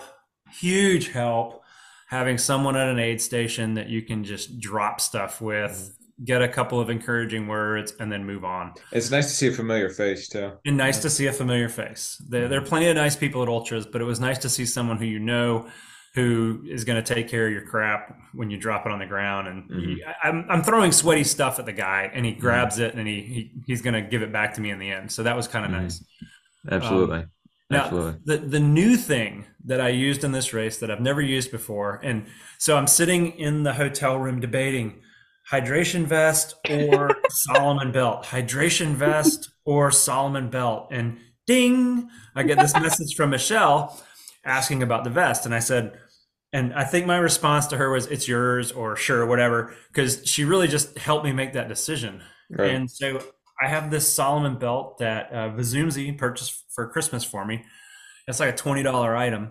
And it's not one that you like wear like a belt, like around your waist. You actually wear it just a little bit above your waist. Like, I guess it's more, actually, it's more like at your waist, whereas we now wear most of our pants below our waist, kind of. I don't really know how you, but I stuffed a ton of gels in there, all Spring Energy gels, 2 Liquid IV packets, and I think that's about it. That's what I stuffed into that thing. And that thing was awesome. I like to think of gear, if I forget it's there, it's good gear, right? And I forgot it was there. And when you first put it on, every time I first put it on, I'm like, it's kind of tight. I'm not going to like this. But I totally forgot about it while I was running until I needed something out of it. And then I just pulled it out. Along the lines of hydration and fueling, though, it was I call it the solution of twos. I took 2 Liquid IVs during the race. I took 2 Spring Energy Awesome Sauce gels. And George, that's the 180 calorie gel they have. It's like an applesauce. It's like a really thick applesauce. So it's like 4 normal gels, right? So I took those 2 gels, and then I had 2 bottles of Gatorade, and I had at 2 aid stations, I drank 2 bottles of water at the aid station. So I did like 2 bottles of water twice at an aid station. So it was like the game of twos, and I never felt depleted. I never felt like I needed to take in more or I took in too much. And a lot of times at the end of a race, I'm just completely dehydrated. I'm like, I really messed that up. or I'm like way overhydrated. I've been in that position a couple times before. This wasn't either of those. It was just kind of like normal. It was like a normal day at the park, you know. So I think I kind of nailed that, Good. both from a gear standpoint and from a hydration and fueling standpoint. Excellent. Very good. Very good. Very good. All right. So last couple things I want to talk about here. Let's circle back to a couple of quick things from the pre-conversation. I do want to mention that at one point we started arguing during the pre-conversation about whose idea this was to actually do this. And in retrospect, I think that reflected a lot of Michelle's nervousness at the time. But Michelle happened to go back in her email and found an email from herself to the rest of us that actually showed that she was the first person to suggest that we do it again. That email does not suggest that you do it again. It said the only way you're going to get over this is to go back and do it again. Yes, you, George. The email was to you. It's in reply to one of the dozen emails that you sent us once you got to the pictures from the race from 2022, lamenting about your experience. Yes, George, you go back, do it again, try again. Let us know how it goes. Maybe it'll be better next time. Have fun, George. Okay. Well, wait. So Michelle, how did that turn into you signing up for the race at midnight, the first night that it opened? You know, I don't like, is this therapy or is this a podcast? I thought what Michelle said on the pre-race portion about well, if George thinks he can go back and do better, it was almost sort of a FOMO thing where Michelle wanted to go back and do better too. Yeah, it's George's which I thought fault. was interesting. But well, it may be George's fault.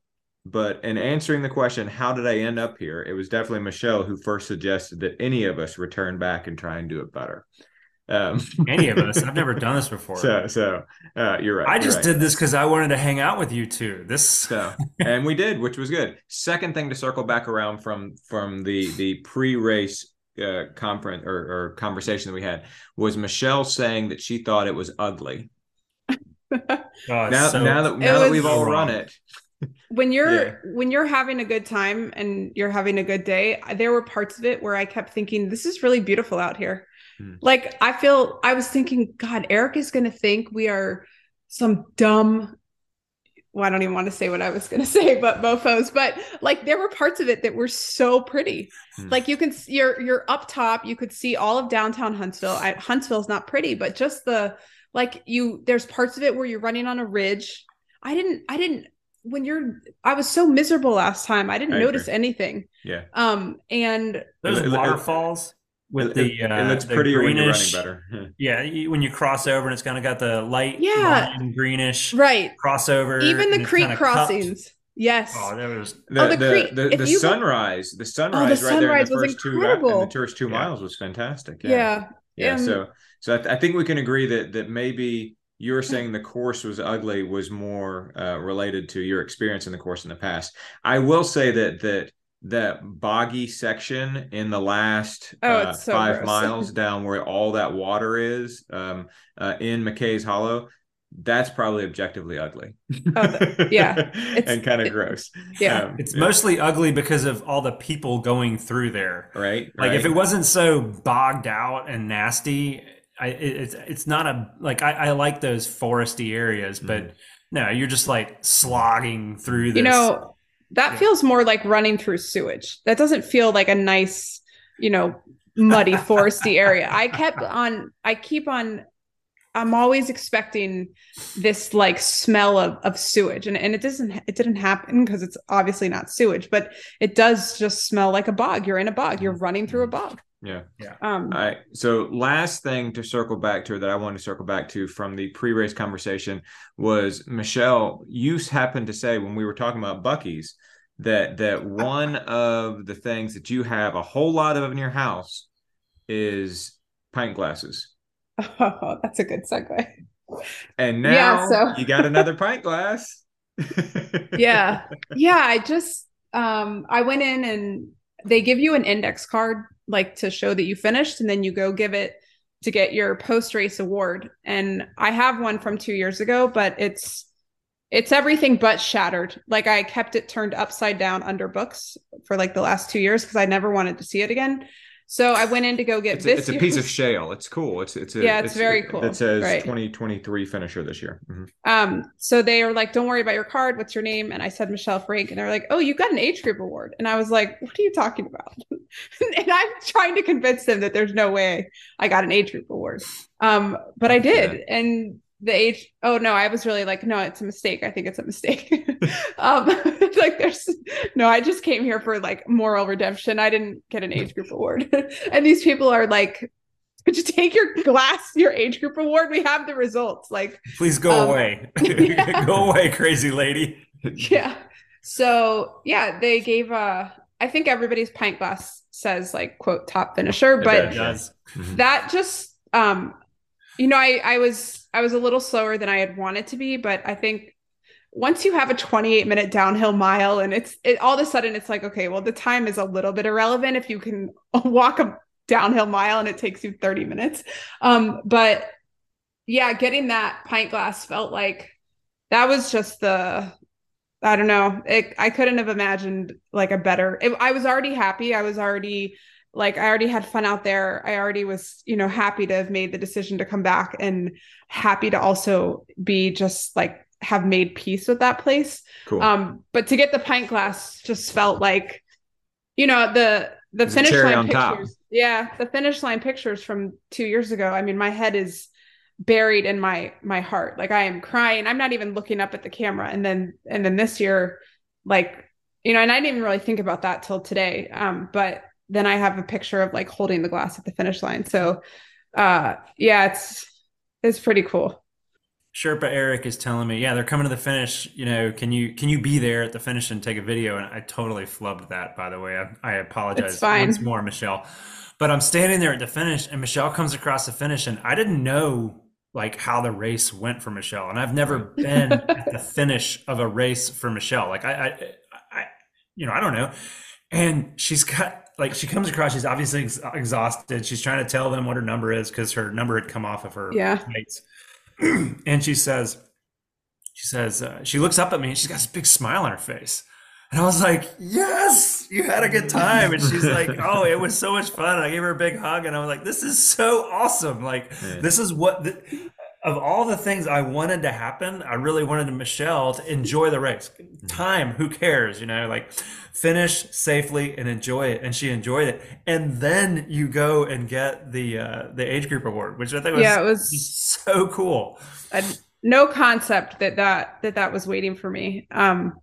Yeah, you were like, what do you need? What do you need? What do you need? And I was like, I just want to sit down. And you're like, well, you should get out of the way of the finish line a little bit or something. And I just like found the grass. I'm like, I don't need anything, man. I just need to sit on the ground and do nothing. Just shut up and let me sit on the ground. Yeah, well, I felt kind of bad because, I think Eric had come out 2.5 miles to run us in or to run me in. And the last, you have a huge climb, the last mile, the biggest climb of the whole race, getting out of McKay's Hollow. And then you have 1.4 miles from the last aid station, which serves chili and beer.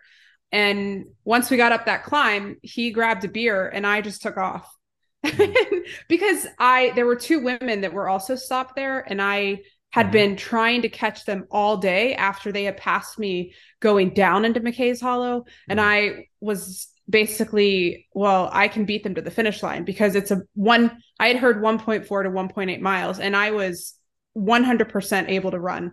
Although I say that now, and my last mile was, I think, like an 11.5-minute mile, but in my mind, I was going much faster than that.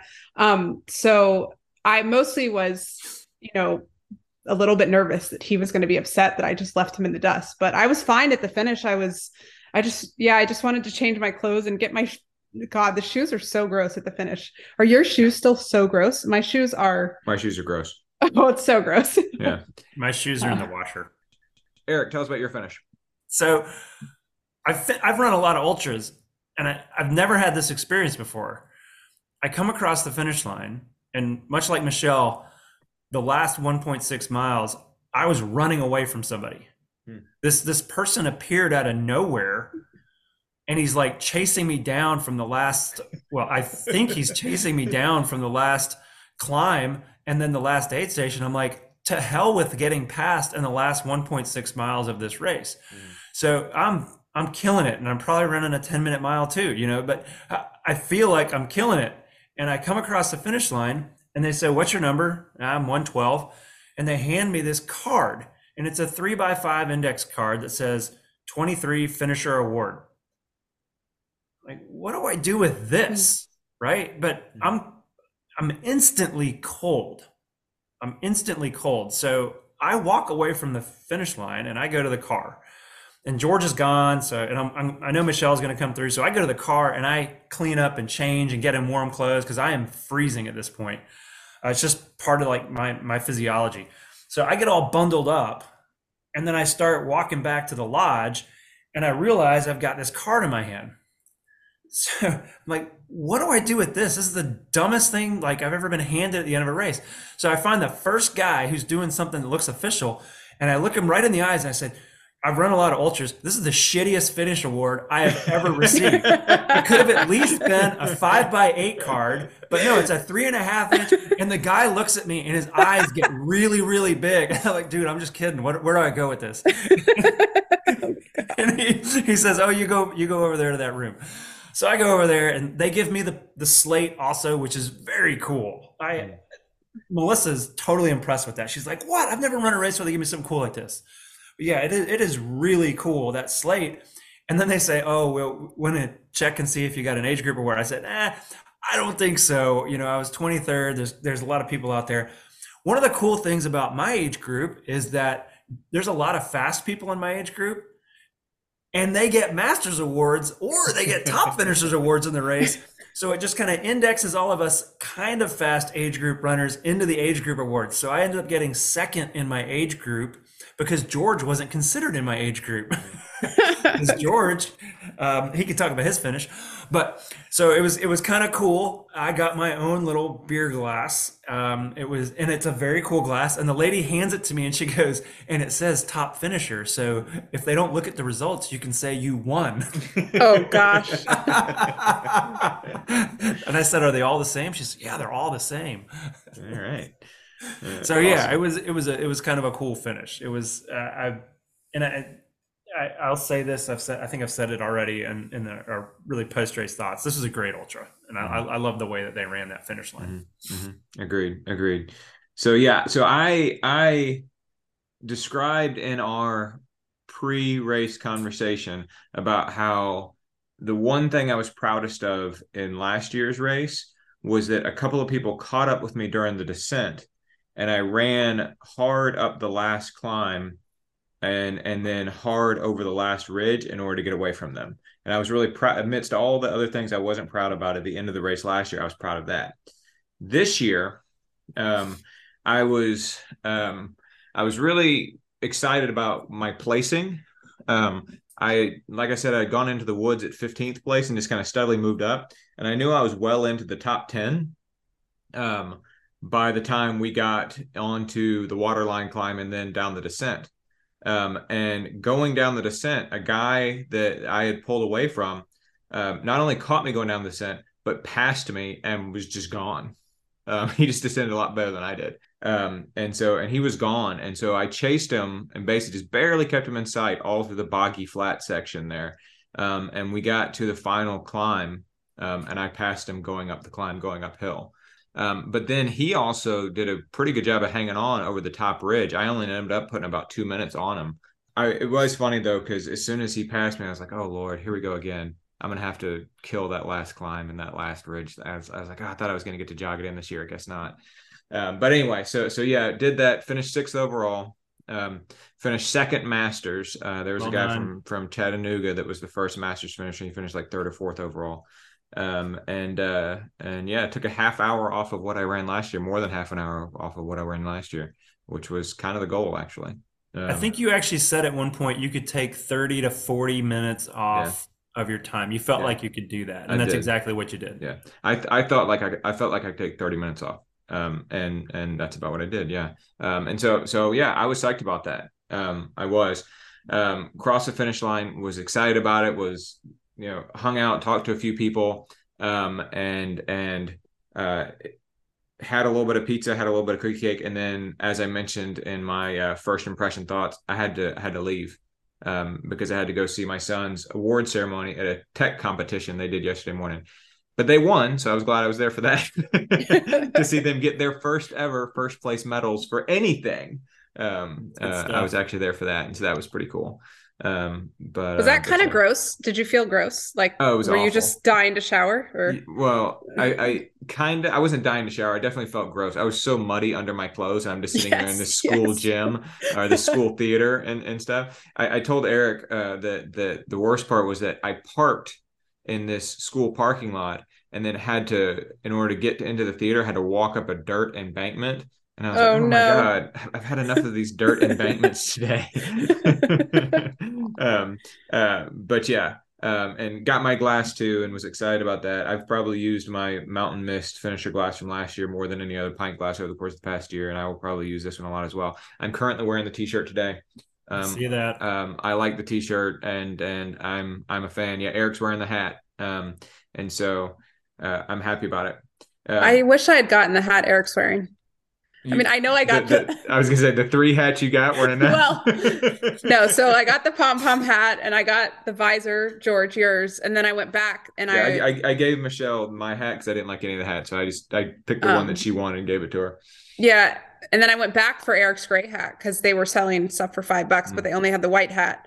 But I was upset that they didn't have the gray hat, so they're like, "I'll just take the white hat. Don't worry about the cash." So I do have 3 hats now. I just don't have the actual trucker hat that I want, but I have a plan. All right. She's got a plan.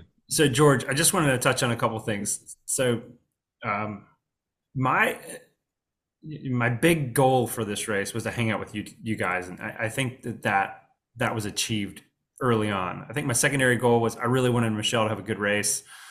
I'm really glad that worked out and that I was a small part of that.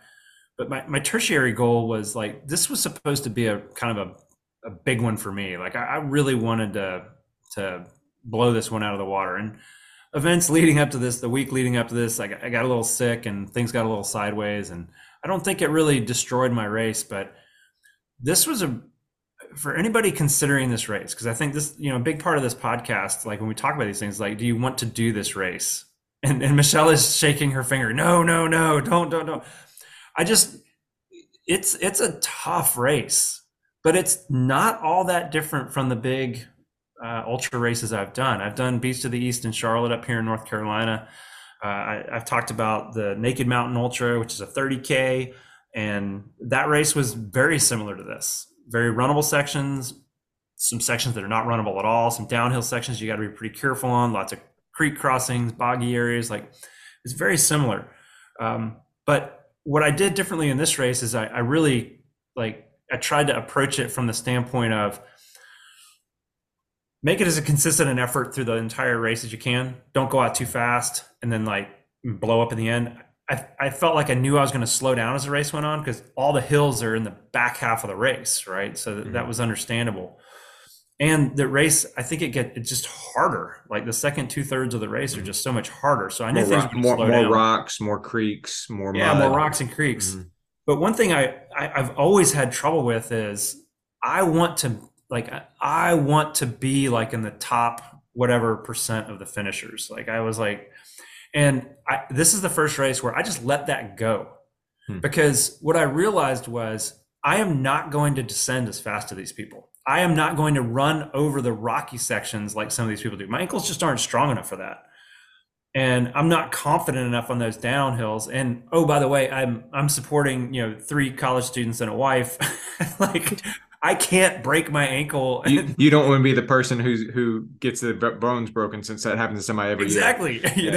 So I'm like, okay, I'm going to take it easy here. But then I stressed the flat sections and the uphills. And I was like, okay, this is where I'm going to make up time. And I made this deal with myself. It was at the 13 mile point at that ballpark. I'm not getting passed by anybody my age. Younger than me? Okay. And I'll try to go with them if I can, but nobody my age is going to pass me. And that's what I held to for the rest of the race. And I was catching people that were my age, but I wasn't getting passed by anybody. The people passing me were half, maybe 3/4 my age. And they weren't just passing me, they were blowing by me but it was always on an uphill or a downhill. It was never on a flat. On the flats, I was catching them, holding with them and all that. I think that mentality, that's more of my maturing and understanding kind of where my place is in these races, and it makes it more enjoyable. It takes off that stress of I need to be in the top 3, or I need to, Masters Award would be great someday, but I'm not even sure I'm really in that level, not at a race this size. The turkey trot on Thanksgiving Day, yes, maybe like that. I can go out there and compete at that. But so interestingly enough, as soon as you let that go, you're going home with a pint glass. So maybe you should have let that go before. Yeah. I will say. Oh, go ahead, Michelle. Well, one thing that I thought, when there was a team competition, and I really thought that the people, which Chattanooga won by a lot. Well, I was going to say, this is my whole point, is my experience running at Lookout, which is where a lot of these Chattanooga trail runners do most of their mileage, is you cannot come in better prepared for the rockiness of this course than just loading up the miles on Lookout, because Lookout is just, that's why these guys can run these rocks, and they run them. They fly over them. Mm-hmm. And I'm not surprised that they slayed. The Chattanooga women also are there's no results posted yet, but from what I understand, just incredible. How did you guys do in the team competition? I don't know. But the team Chattanooga put 4 people in front of me, and I was 6th. Yeah, Chattanooga was 1st through 4th, and one of those guys was a master. Yeah. So they won. You can't beat that. Nobody can beat that. Exactly. I don't even think it's mathematically possible. Yeah, no. So, all right. So then the last question, the obvious last question then. No, George. No. We're not doing this again. What's next? We going back or what? I think we need to find something else. Anniversary. No, I want to find something else for 2 reasons. One, I think you guys have accomplished what you set out to accomplish at this race. You've both run it twice. I agree. And for me, I accomplished what I wanted to accomplish. I hung out with you guys and I had a good time. Yeah. I don't need to go back, and it's 570 miles from my house. It's not easy. This aligned really well with some other things that were going on in my life that allowed this to happen. Yeah. So I think we need to find something else. Not because I'm scared of the race, not because it's too difficult. We proved that's not because you're happy with the experience you've had there. Yeah. No, I'm done. This knot has been tied, and so I'm good with it. I want to go somewhere that plays more to my strengths, and I need to be able to run more. I need runnable runs. Mm-hmm. Don't start recommending a freaking road marathon somewhere. No, I'm not. I don't want to go run a road marathon with you guys. That would suck. I agree. If you want to, fine, but that's not. I definitely agree with Eric. I definitely agree with Eric that we should pick out something else. So at the end of last year, in December of 2021, we did a Michigan workout, and that was cool.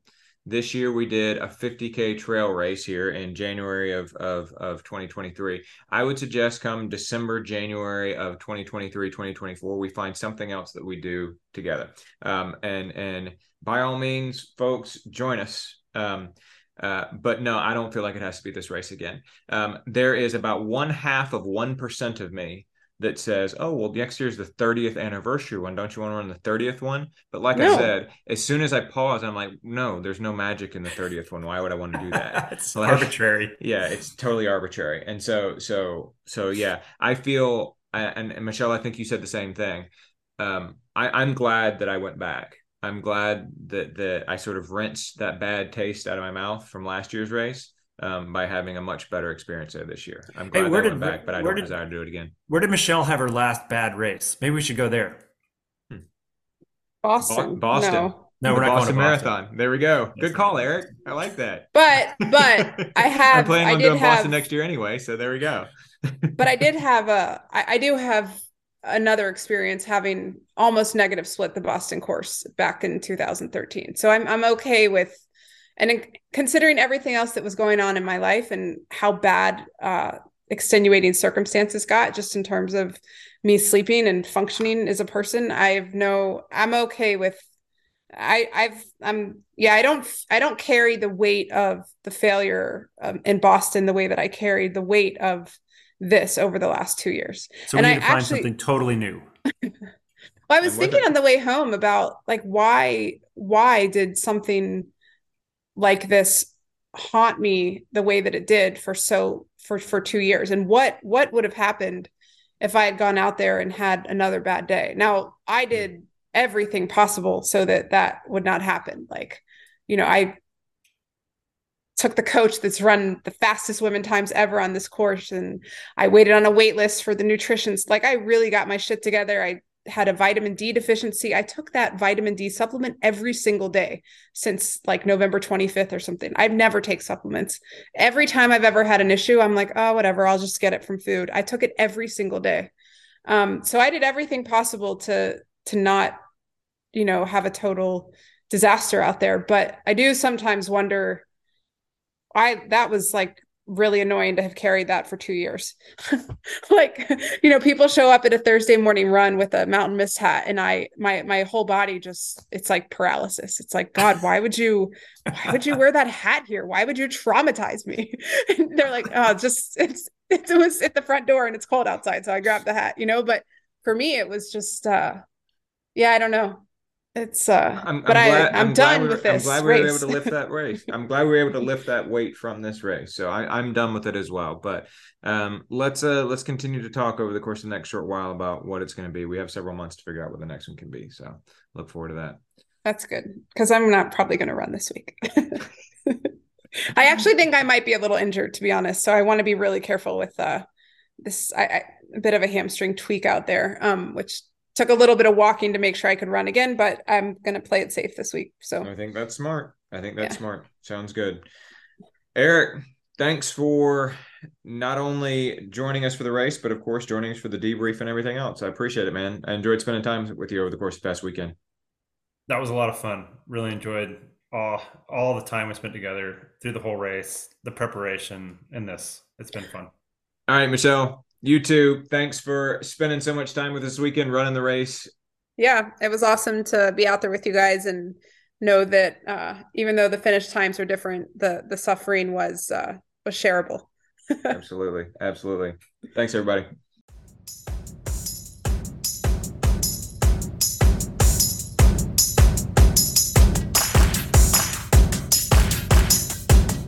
Thanks again for joining us for another episode of the Most Pleasant Exhaustion podcast. You can find us on Facebook at facebook.com/pleasantpodcast, on Twitter @pleasantpodcast, on Instagram @mostpleasantexhaustion. We're available on Stitcher, SoundCloud, Apple Podcasts, Spotify, or wherever else you get your podcasts. Be sure to share us with your friends.